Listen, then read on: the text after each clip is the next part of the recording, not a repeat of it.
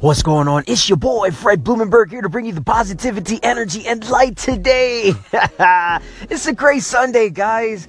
Guys, you woke up, you're winning. You are breathing, you are winning. As long as you are doing those two things, you are always starting your day off correctly. I don't care what happened to you last night, what happened to you last week, what might occur today. You are winning right now, and it's a good day. You are going to be blessed today. Something wonderful is going to happen to you. Just look for it, and it's going to find you. Guys, my returning listeners, thank you for coming back. And my new listeners, thank you for finding me. You're going to find some positivity and light and energy all day long on this podcast. I'm so glad you found me. Please like, share, favorite, and subscribe with a friend. Today's topic, we're going to talk about no more pity parties. No more pity parties. You know what? I have a great example of this. Yesterday, my son, Trey, he's 8 years old. He's going to turn 9 on November 14. Wonderful kid. He's like mini me. Y'all see him on my Snapchat and Instagram videos. Follow me on Instagram at The Real Fred Lee. That is at The Real Fred Lee. You can see all my kids in action. They crazy, man. They crazy. They're crazy energetic, just like me.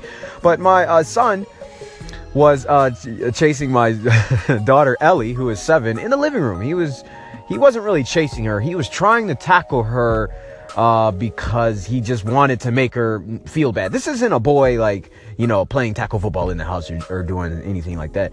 She must have said something to him, and out of frustration or anger or something, she was dancing, twirling around, you know how girls do, and she walked away from him, and he tried to dive at her or something, out of his own frustration or being upset or something.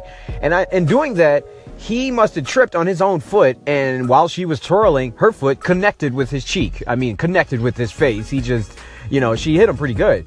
And so he's on the ground and he's, my cheek. And I said, dude, nobody feels sorry for you. That's exactly what I told him. I said, nobody feels sorry for you, man. You put yourself in that position. You did that. And now you want me to feel bad because you did something stupid? You were doing something that you were not supposed to be doing. Then you got hurt by doing it. Now I'm supposed to feel bad for you?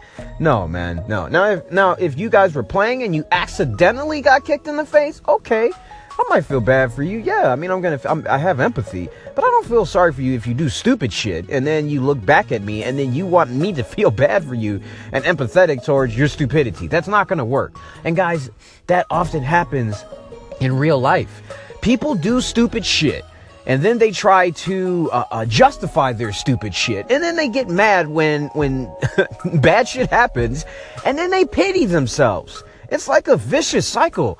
I used to do this, before I started on my entrepreneurial journey. I used to do a lot of stupid shit, spend too much money and then get, or spend money on dumb things, going out to the bar, spending 60 to 80 bucks when I only have, maybe 120 left, and then get mad that I don't have enough for groceries. But I just had to have that good time. Oh my God, my week is so hard. Oh my God, I gotta go out and spend $80 at the bar, and then complain that I don't have any money, and then complain about the economy, et cetera, et cetera.